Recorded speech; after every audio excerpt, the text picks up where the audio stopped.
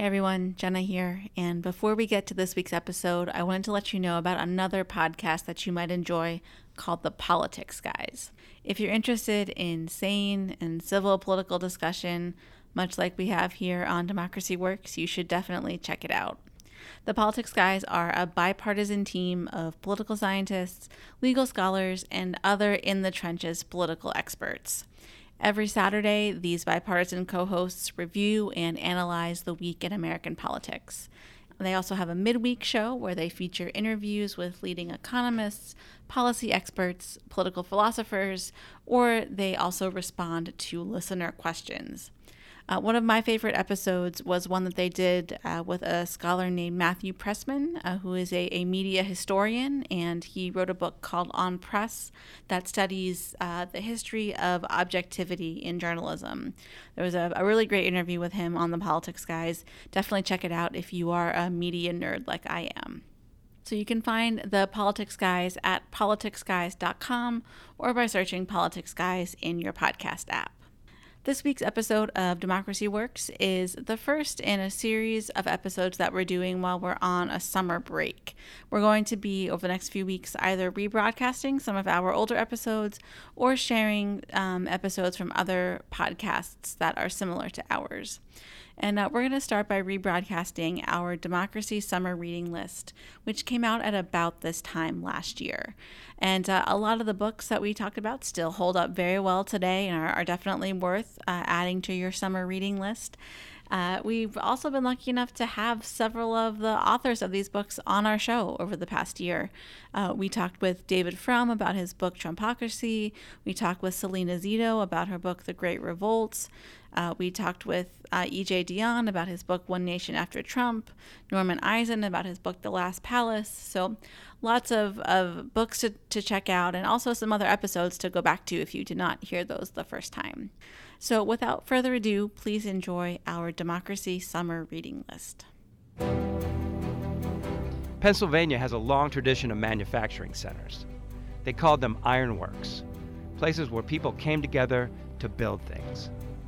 This podcast is about building and sustaining our democracy. We call it Democracy Works.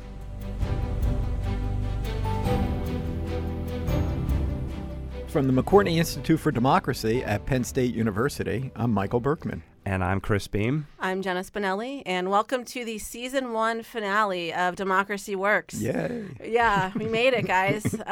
We're going to close out our first season today with our Democracy Summer Reading List. If you've been in a bookstore recently or in the library, you've probably seen that there are, at least a dozen, if not more, books that are either have democracy in the title or relate to democracy more broadly.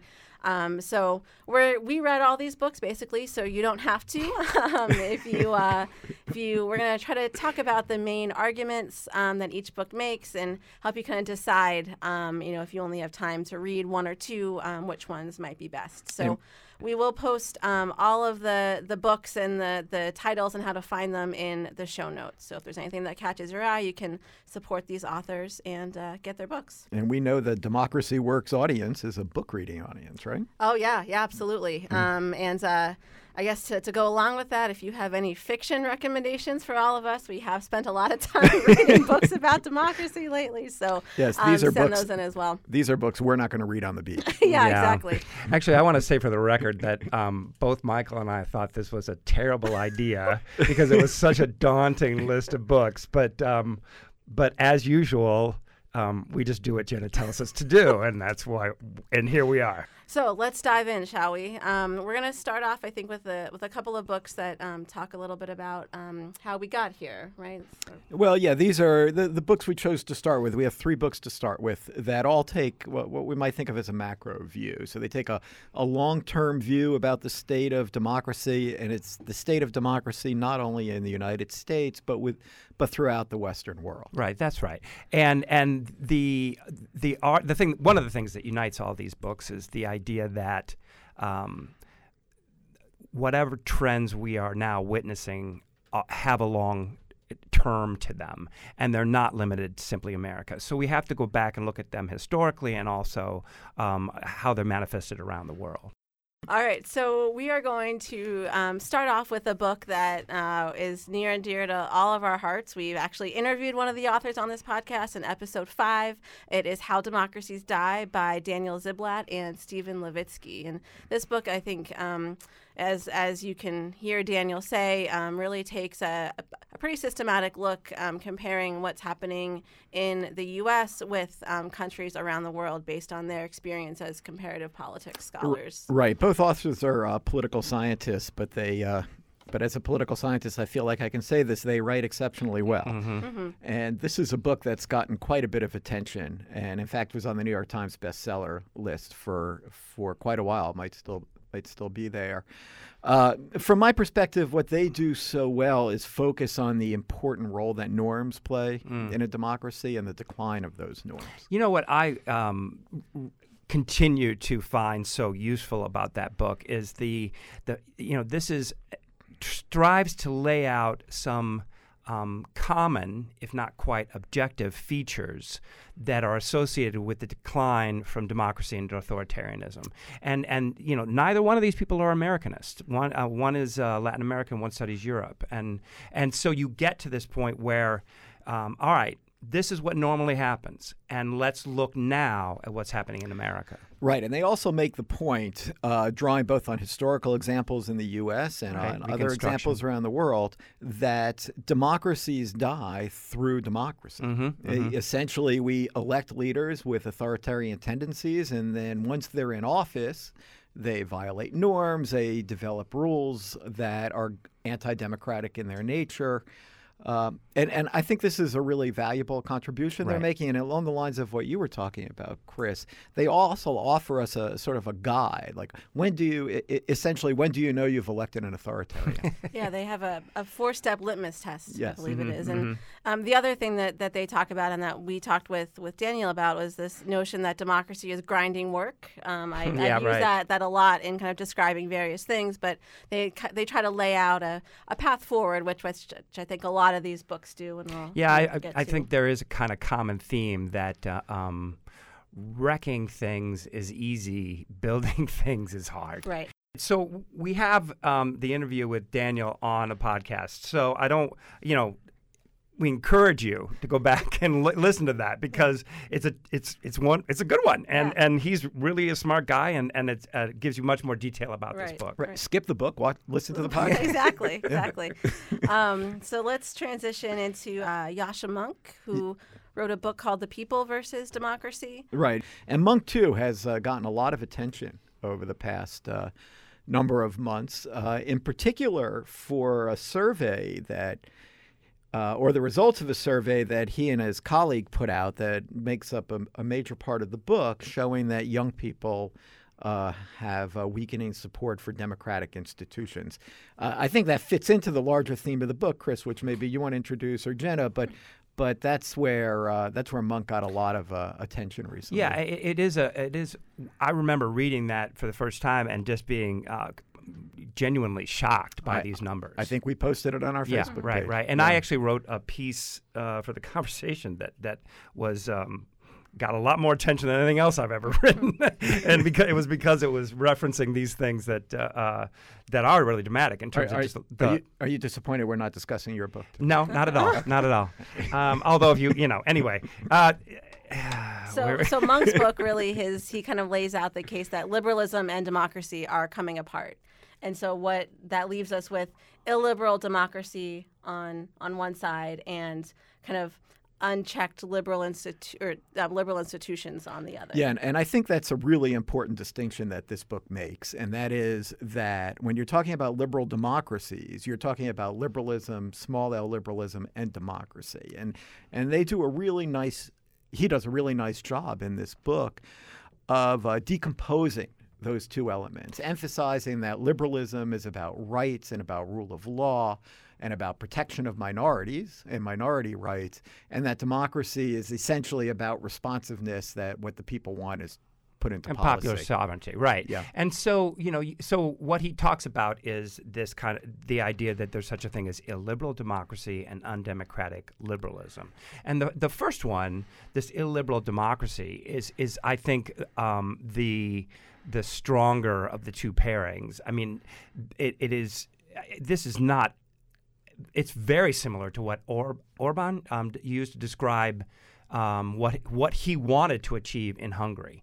The idea that no, we want democracy to rule, and if that means that some rights don't have the same status that they used to, or that some people have a different standing in the community versus other people, that's okay. Right. He's making the point that this is an important element of populism throughout the Western world, that it emphasizes, right, the people's rule. That's essentially what populism is about, but it de-emphasizes minority rights, individual protections of all kinds. Which is why rights exist. Because, going back to Tocqueville and the tyranny of the majority, if you don't have those rights, odds are very good that the majority is going to oppress the minority. Yeah, that's right. I mean, one thing I think he does a nice job of kind of laying out is that the American system was developed with much more of an emphasis on the liberalism than on the democracy. Mm-hmm. Right. I mean, it is a very undemocratic constitution,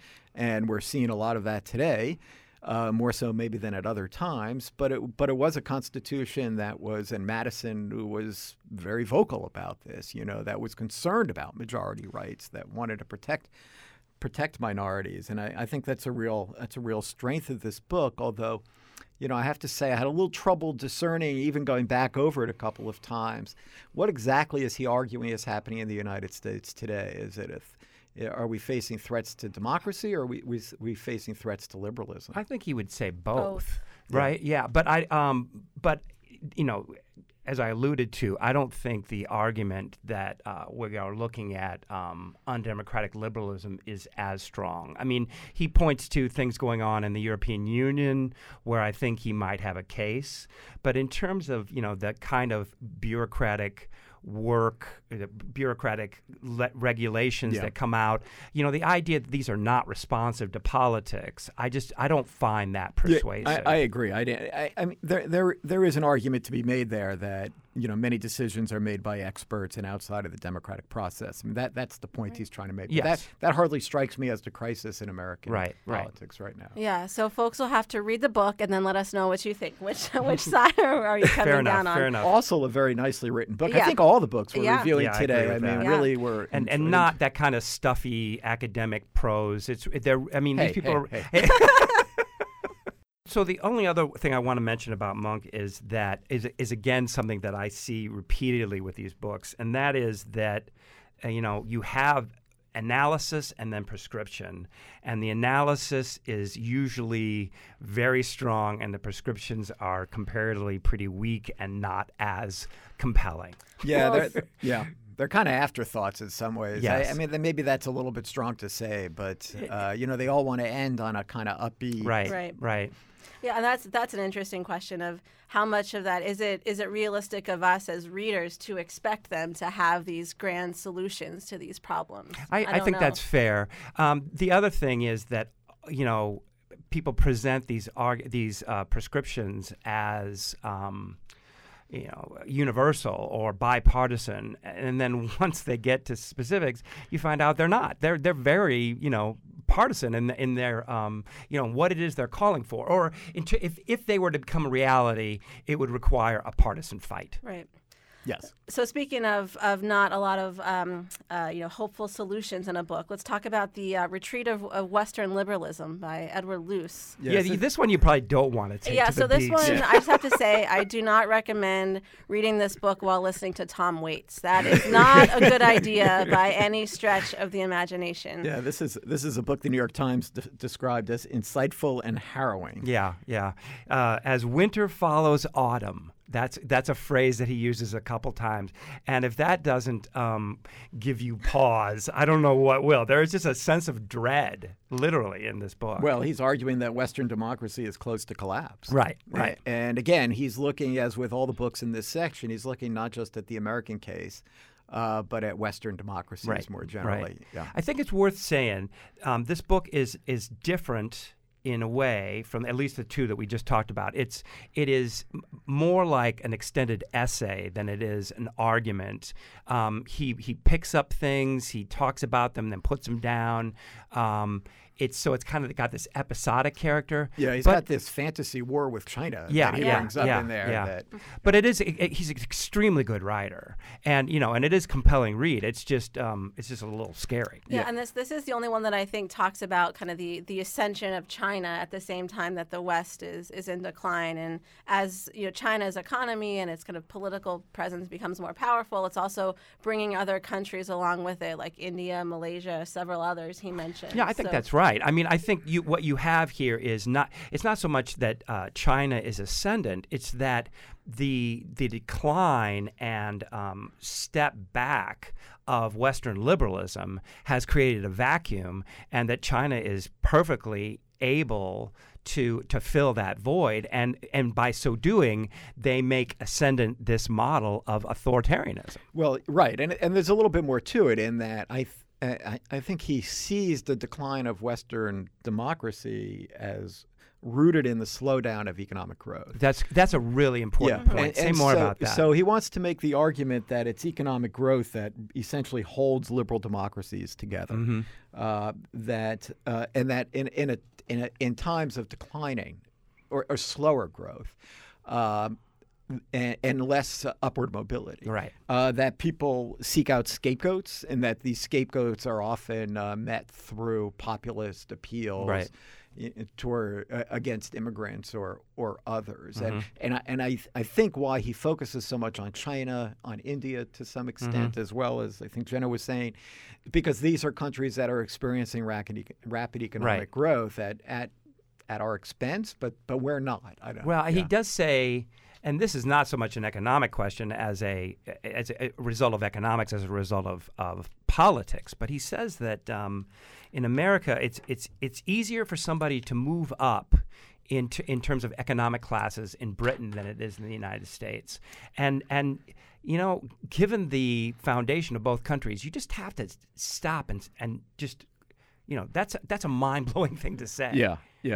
He also said many of the tools of modern life are increasingly priced beyond most people's reach. So it's all rooted in this sense of economic dislocation, slowdown, disappointment that he feels really puts these Western democracies in total at risk. And he perhaps most explicitly says something that I think is a theme throughout a lot of these books, is that in order to really fix what's wrong with democracy, you have to first fix inequality, both economic inequality and racial inequality. Yeah. I think Ziblatt and Levitsky say that. Monk talks about that a little bit. Yes, all the books kind of point to that, and maybe this comes the closest to really trying to make the argument that I would agree needs to be made, which is that there are serious social and political implications to this extended run of increasing inequality. Right. So I think that, Michael, you mentioned before the idea that as a lot of this inequality it increases, people often look to scapegoats, and some of that has come through the form of populism. I think we have two books that kind of delve into that more specifically. Right, that really directly speak to populism in Western democracies, but I think in particular, one of them in particular really focuses on American populism. So let's actually start with a book that might strike some as a little bit sort of outside of these others, and that's Joshua Green's book, The Devil's Bargain. Yeah, so this, I have in my notes that this is maybe the most beach-worthy of any of the books on this list. Yeah, it's, I agree with that. Pretty kind of tells a great story. There's a little bit of like behind-the-scenes palace intrigue about Bannon's, time in the White House and his time on the campaign and, that kind of thing. But, he really lays out all of the pieces that kind of set Steve Bannon up to really help Donald Trump get to where he is now, from his military upbringing to his corporate experience to his work in video games and developing subcultures that way, and then kind of putting all that together into what would become Breitbart and, weaponizing the media and I think he's also, responsible for some of the Hillary Clinton narrative that we continue to see. Well, I'd say more than that, but yeah, I mean, this is a book about Steve Bannon. It's about Steve Bannon's role in the campaign, but it's also a intellectual biography of Steve Bannon. And Steve Bannon has a worldview, and as Jenna was just saying, that worldview was developed through his experiences in the corporate world, through his experiences in the media world with Breitbart, and what I think you were just alluding to, his central role in what Hillary Clinton referred to as the great right-wing conspiracy against her. I mean, he was deeply enmeshed in the anti-Hillary world. Yeah, he was part of the team that put the Clinton Cash book together. The Clinton Cash book, and also the movie, wasn't he also involved in that? Oh, that's right. Citizens United, that created the Citizens United case. But anyway, so this is a book that I think really drives home that Steve Bannon is dark. And Steve Bannon has a dark worldview. It is a populist worldview. It is an anti-immigrant worldview. It's an anti-immigrant worldview throughout the Western world, not only in the United States. It's a worldview that really does see power and potential in just pure destruction. Sure. Yeah, and I mean, even though he's obviously no longer in the White House, I think this is still an important book to read, an important story to kind of know about, because his influence is still very much felt, if nothing else, through Breitbart. And I think that he's still definitely, even if he doesn't have the president's ear directly, he has the ears of a lot of people who advise President Trump. So his influence is still very much there. Yes, and I think it's the most consistent part of Trumpism, actually, which we'll talk about a little bit more with some of the later books. Is this sort of this anti-immigrant enemies nature of populism, much more so than I think economic populism, which as we'll talk about, has kind of fallen a bit by the wayside. And Bannon, Bannon reads fascists, and Italian fascists have interested him. And I mean, this is a smart guy who's done a ton of reading in his life, and has the money to be able to pull it all together. Yeah, from Seinfeld, right? Of all things. Yes, largely. A lot of it's from Seinfeld and also Goldman Sachs. But this is a guy in a position to pull it all together with a powerful media voice and the ear of the president. So I didn't read this one, but can you? Why would that be? Because it was like 9th on my list. All right. So here's my question. Can you articulate in a sentence or two what you understand to be his worldview, his objectives? Yeah, I think it's very national. I don't know if I could quite do it in a sentence or two. It's very nationalistic. It's rooted in the fact that countries have national identities that need to be protected, that need to be emphasized. And that need to be preserved against intruders of all types. Yeah, I mean, to put it maybe most simply, his goal is to make America great again and everyone else be damned, And to make America American again. Right. So, well, I should probably not say it quite that way, but to make American, to keep America for Americans that are already there. Right. Already here. So there's an interesting parallel with this idea then of complacency, right? That we have these people who are just not taking our birthright seriously, and it sounds to me like that. And for what I know about Bannon, that sounds like what. Obviously, they have a completely different diagnosis, right, and different objective. But the idea that we have a birthright that we are not taking seriously and not properly defending is something that's similar. Yes. Yeah. Interesting. Yeah.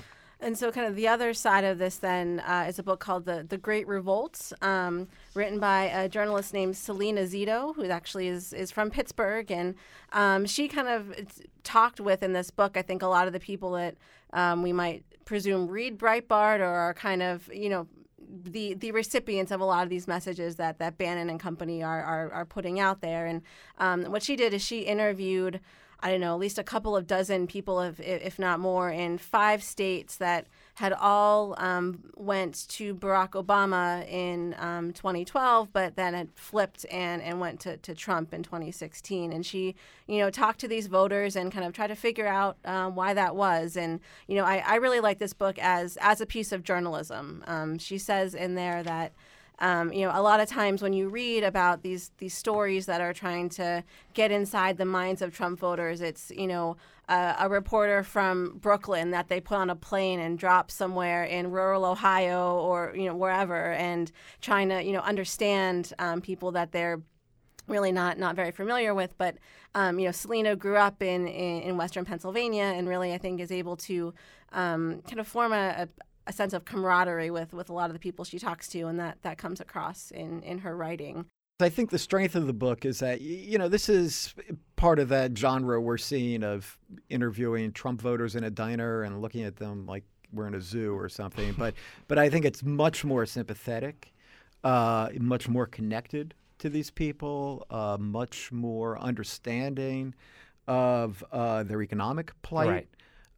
Much more appreciative of the communities out of which they come and the fact that these are communities that are hurting in all kinds of ways, hurting from opioids, Right. hurting from deindustrialization, hurting in lots of ways. And she's sensitive to all that.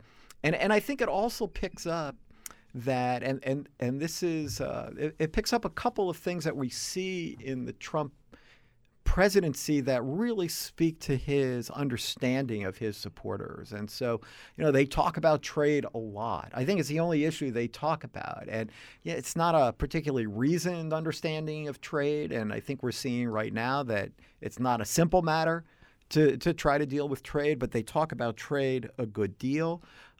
They talk about this notion of apologizing a lot, that they really saw Right. Barack Obama as somebody who apologized for the United States, apologized for the things we've done, and that so it helps you understand, I think, Donald Trump's kind of refusal to ever really apologize For anything. apologize for anything. And in fact, it kind of picks up on the importance of the whole attitude of Donald Trump to their support of him. And I mean, it helps me understand a little better, perhaps, only in that from reading about these people that, he's probably right. He could shoot somebody on Fifth Avenue. Heck, we're watching right now. He could shoot Harley Davidson in Wisconsin, Right. Yeah. and it might not matter. Yeah. Yeah. The other thing that comes up a lot is the Supreme Court, which would be, people said that particularly religious conservatives, were willing to put Trump's personal past aside so that with the hope that he would nominate a justice to the Supreme Court who would kind of be sympathetic to overturning Roe v. Wade and some other cases. And it looks like that's that may very was well the happen. right decision Yeah. as far as they're concerned. Yeah. Yeah, I do think the book tends to caricature the Democrats pretty unreasonably at times. It's multiculturalist militancy in describing the party, but I think that's important also for emphasizing how multiculturalism does threaten some people's identity. It does seem to suggest this idea that some people are being acknowledged at what they see as their expense. Well, and just the demographics, right? I mean, Jenny Van Hook, when she was on here, I mean, the America is different, just in terms of the way it looks and the number of, who's here, who counts as America is just different than it was 30 years ago, 40 years ago. Right. And for people who are, who are used to being the hegemon, right? Who are used to being in charge culturally as well as politically and economically.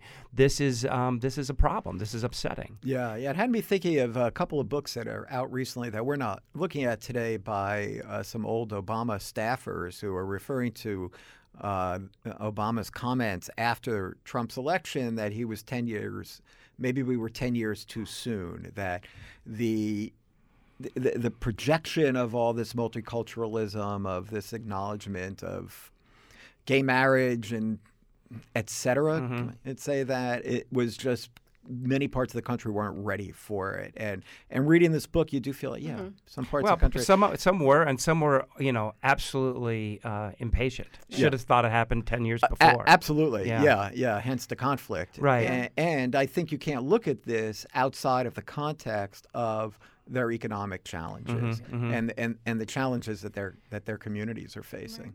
So the last thing I'll say about this book is that it is interesting. She interviews several people who talk about just how excited they were to vote for Donald Trump. It was their first time voting in 20, 30, 40 years. And say what you will about Trump, but it does say something about democracy, right? That he, in some way, has energized people who had not voted in a very long time, if ever. Well, democracy is often about the bystanders and the efforts to bring the bystanders into the political fight, and there is, that is an important aspect of the Trump campaign. Now, one other point I want to make about this book that you had me thinking about is, she talks a lot about Trump as a category builder or category changer. She sees him they see them in party-changing, transformative terms. And I couldn't help but to think, if not for 78,000 votes in 3 states and maybe the Russians, then we would be having an entirely different discussion. And so I'm skeptical of the idea that the Trump campaign and Trump's victory signaled this major transformation in the party system. In fact, the idea that 90% of Republicans and 90% of Democrats voted for the candidate of each party suggests pretty much the opposite of that to me. It doesn't mean to say that changes that are going on through the courts, won't have long-term implications. And in fact, I think they will. But this tendency there's a tendency to overplay the significance of the election. And, really, if not for a few thousand votes here and there and in a couple of places, we'd be having entirely different discussions. Right. That's certainly true. But it's also true that this election, even if it had come out the other way, still manifests a similarity to the Brexit vote, to the rise of conservative right-wing candidates throughout Europe. But I agree with all of that. But had Donald Trump lost, then I do really believe that establishment Republicans would have just said, this was an aberration. This is not the Republican Party. This is not the direction we're going. Now, does that mean that something else couldn't have built up? Perhaps, but third parties and fourth parties have a very challenging time in the American political system for a lot of structural reasons. So I'm skeptical of that. Anyway. Well, so given the fact that Selena is in Pittsburgh, hopefully we'll maybe have her on as a guest in season 2, and we can talk to her all about this book. So this is an invitation if she's listening. Yeah, absolutely. Okay. Absolutely. So from populism, I think we're going to move into Trumpism and 2 books that look specifically at how Donald Trump kind of came out of this populist movement. The first is Trumpocracy by David Frum. And I'll admit I did not read this one, so I'm looking to I see you guys David shuffling your notes. I see David Frum as one of these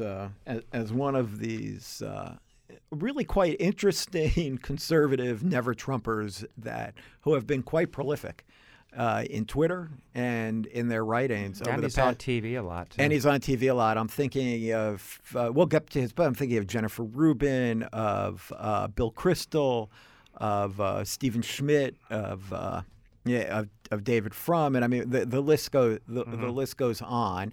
There's something definitely going on in sort of Republican intellectual circles that are really concerned about what's going on with the Trump administration. And David Frum's book is, I think, a pretty articulate statement of what that is. Well, I really found it to be useful as a summation of all the stuff that has gone on. I mean, it is just so hard to kind of keep up with the news. It just seems, it doesn't seem, it is the case that there's some new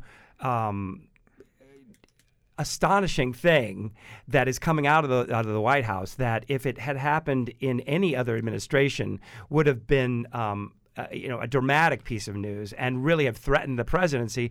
Now it's just it's Tuesday, right?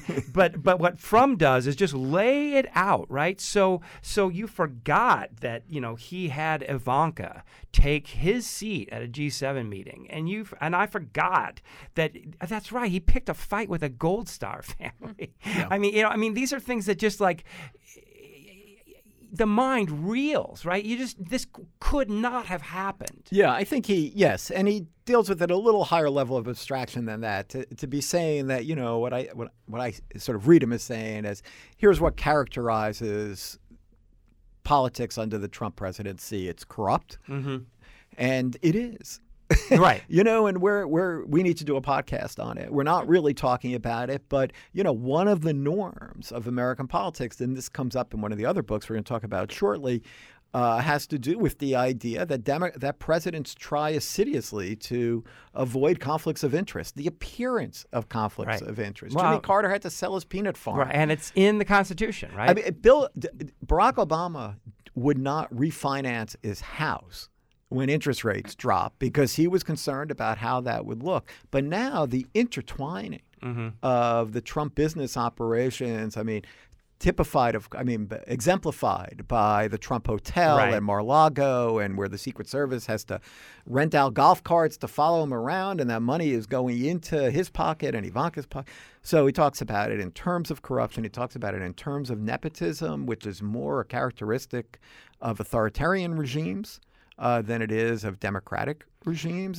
Frum makes the point that, on the one hand, many people, including people like himself, were like relieved that Mattis is there and Kelly is there and McMaster is there and, all these generals filtered throughout the government. But he also makes the point, which I think is really important, that military has a different way of making decisions. They're not democratic institutions. They are the opposite of democratic institutions. Right. They are the most top-down you can get. They are can-do, not how are we doing it, or that there are procedures and ways that we have to do it, so that he sees real threat and real concern with the reliance on generals, while at the same time we seem to be very relieved because, there probably there may not be any institution in American life right now that has the confidence of the American people the way that the military does.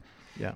I just want to say, go back to the point about corruption, because it really, it's my one takeaway is the fact that Frum connects corruption to a breed of authoritarianism, and he's talking to this person in Hungary, I think, and he says that this person in Hungary said the benefit of controlling a modern state is less the power to persecute the innocent and more the power to protect the guilty.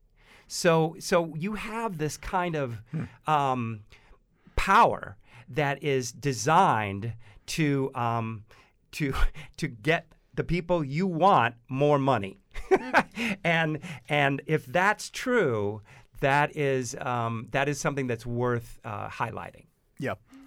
So from kind of how we, where things are and kind of how they got there, I think the other book in this category, One Nation After Trump, by virtue of its title, is maybe a bit more forward-looking. So this one is by E.J. Dionne, Norm Ornstein, and Thomas Mann. That's right. Yeah. Yep. In this book, they're going beyond their previous critiques of Congress, and they're looking at the Trump administration. And I think we're putting it with the Frum book because I think it too covers some of the same ground. Right.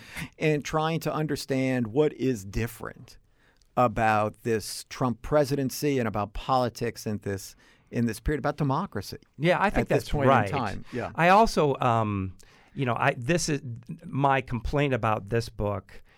Is one that I've mentioned before, is that they start with this. All right, here's what we need to do, and it's a list of progressive policy proposals, yeah. None of which have a snowball's chance of hell getting through, right? And so it seems to me that there needs to be not in the current not in the current right, and so that's the question, right? Well, so I guess let me ask: does that does that matter if their goal is to just get people energized and, giving people something they can get behind, regardless of how feasible it is that it'll actually happen? Is there value in that, do you think? Well, I think, yeah, a good question. I think actually the real value of the book is less in their, this is what we need to do, in their description of what's going on. And they focus on, I think, three areas that others have focused on too. Maybe it's more, but I wrote down these three in particular, and that is,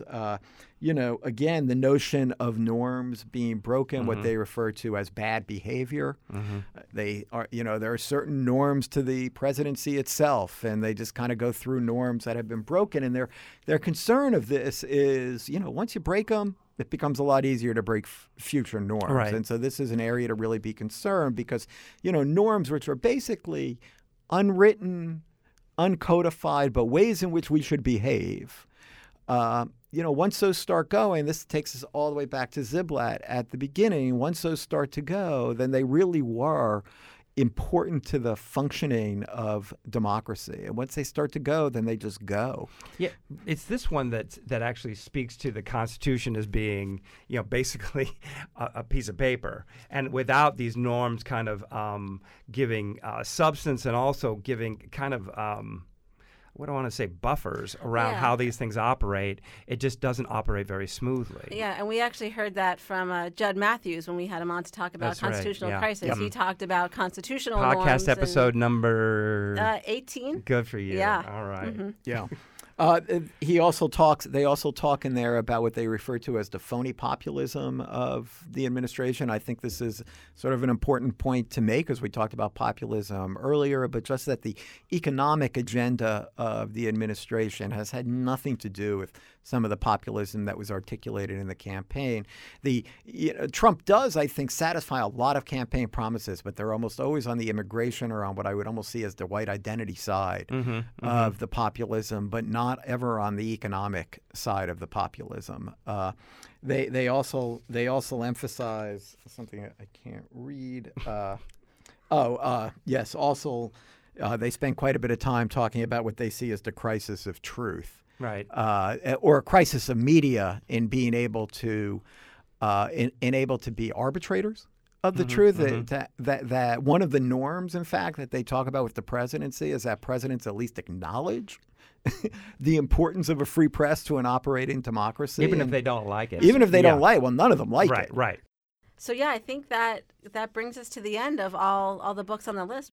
We're going to throw out one book that each of us read that we think is interesting and relevant to what's going on, but everybody else didn't, so we're not really going to talk about it. And I'll start. I read Russian Roulette by Michael Isikoff and David Korn, who are both I think two of the country's finest investigative reporters. And Russian Roulette is just a deep... Is that Mother Jones? I know. Yes, David Korn is from Mother Jones, and Isikoff now is with Yahoo News, I think. Yeah, it was with Time before that. Was with Time before that. Both have broken quite a few stories in their time. But here they just do a really deep dive into Russia's connections with the Trump family and the Trump organization and some of the people around Donald Trump.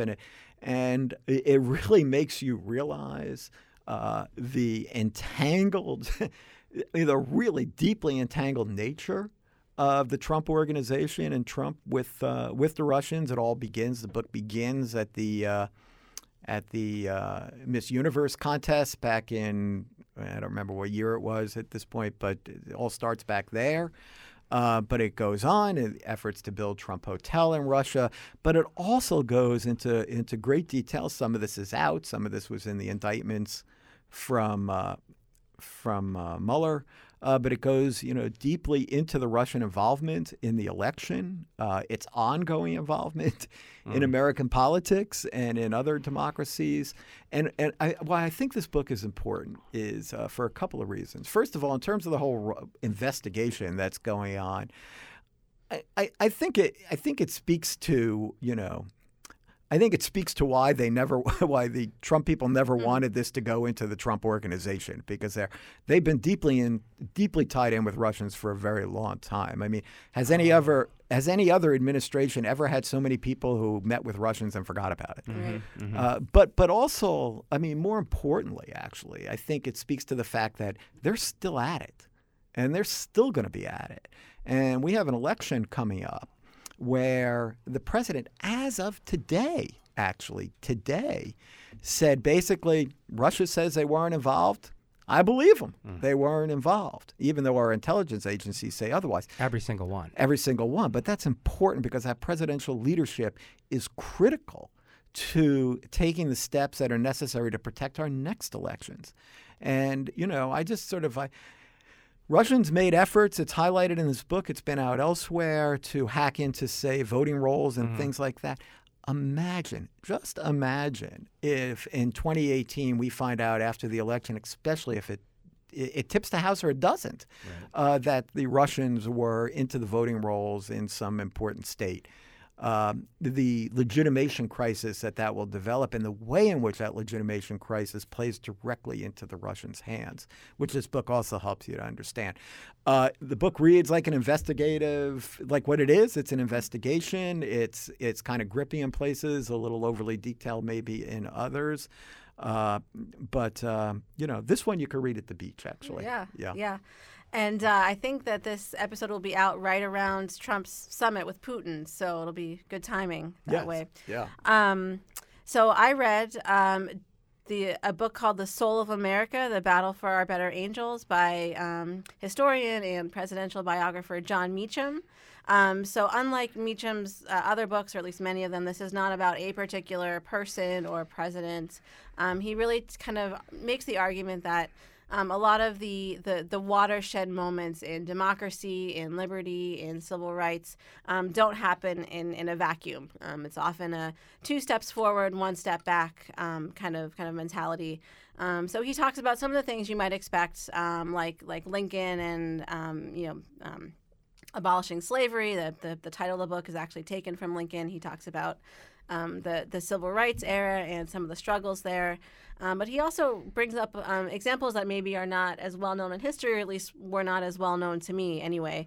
One that in particular stood out, he talked about Woodrow Wilson and his struggle with a showing of the film Birth of a Nation in the White House, and how Wilson had to kind of reconcile his own feelings about the film, and he eventually came out and denounced it. But just some of the struggles there, and how all presidents really kind of go through a lot of these struggles, and most I think have come out on what history would judge as the right side. But he talks about in a very kind of detailed, but still in a good storytelling way, he lays some of these things out there. So John Meacham really does know all the history, at least all the U.S. history, and he does a good job of weaving it together in narratives in this book. And I asked you, did you come away with hope? And I think you just, you said maybe a little. Yeah. It's just kind of that historical context that, we have gone through these struggles before and come out the other side. As opposed to some of these other books which are looking at other Western democracies and what's gone on and saying, watch out, we could be.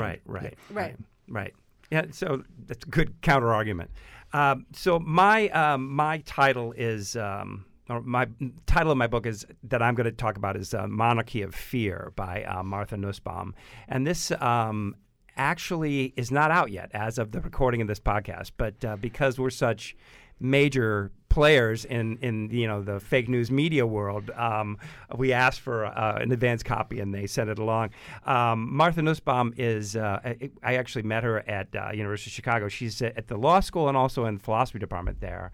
And she actually is a classicist, so most of her stuff is on, or at least originally was on Aristotle and other ancient Greek philosophers.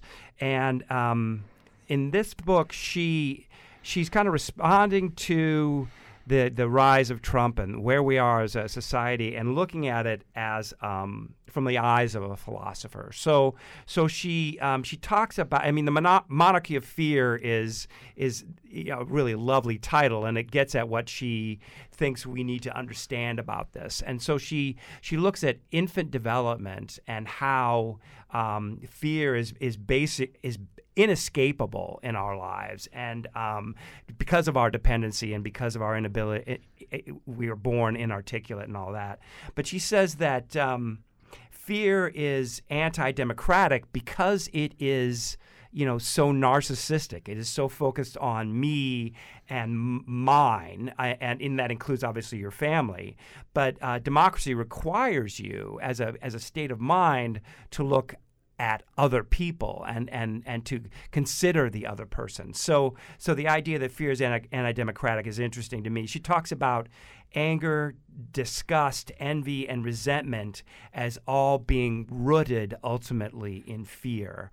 So I mean, that's interesting when because you see this the kind of emotions that are playing out with Trump and among his supporters, and you say, oh, these are all rooted ultimately in fear. It's a way of understanding it. So anyway, she talks about then what do you do about that? And the opposite of fear is, she says, hope. And so she talks about little ways that you can kind of try to restore hope. And so she talks about art and religion and critical thinking. And it's interesting. There's a kind of vocational dimension to the things that she brings up, both on the part of the artist, on the part of the person of faith, and of the educator. And that's a kind of lovely way to think. The only other thing I want to mention is that she talks about dissent. And she talks about this experiment that I've actually seen referenced elsewhere, where if you put a person in the room who, unbeknownst to that person, the rest of the room is going to say something false, it's very unlikely for the person who knows it to be false to say, wait a minute, that's not true. It's just the power of the group to overcome dissent. So she says that dissent produces mental freedom from fear. So anytime someone says, wait a minute, the emperor has no clothes, that makes it possible for other people. And so it reminded me of things we've done with Tommy Smith and other people, that just how much courage there is in dissent, and how all of us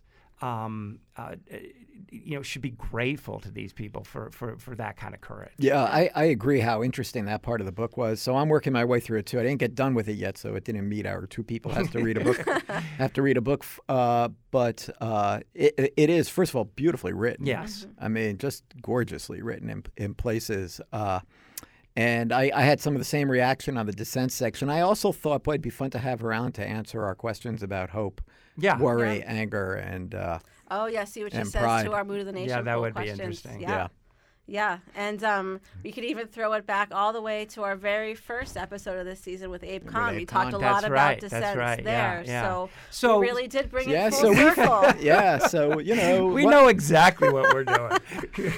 Yeah, I think these books highlight for us that, we've interviewed some people that are speaking about, talking about and working on important and interesting areas of democracy. These various people that pull it all together are referencing various issues and topics that we addressed, and also that there are areas left for us to go into. So excites me for season 2. Yeah, and I think we can say that we're going to kick off the second season with a kind of timed with the 1-year anniversary of the Charlottesville riots. We're going to talk with Brad Vivian, who is the director of the McCourtney Institute Center for Democratic Deliberation. He studies monuments, Confederate monuments, and public memory. Yeah. So even I think there's going to be an interesting discussion just in the year that passed from last summer to this summer, how people's perceptions have changed and what we've forgotten or not forgotten. And so look for that coming in mid-August. So Before we wrap up here, just want to say thank you to everybody who has listened to our podcast and shared it. Continue to do so. We'd like to keep the momentum going for season 2. Thank you, obviously, to Chris and Michael for coming along with this crazy idea, to Andy Grant and Mark Stitzer and the entire team here at WPSU, to all of our guests that we've had on, again, for helping us make this whole thing possible. And to the generous friends of the McCourtney Institute for Democracy, because without them, we would not have been able to do this. Yeah, absolutely. Hear, hear. All right. Well, with that, we're going to head out on our summer break. So from the McCourtney Institute for Democracy at Penn State, I'm Jenna Spinelli. I'm Chris Beam. And I'm Michael Berkman. All right, thanks for listening, everybody.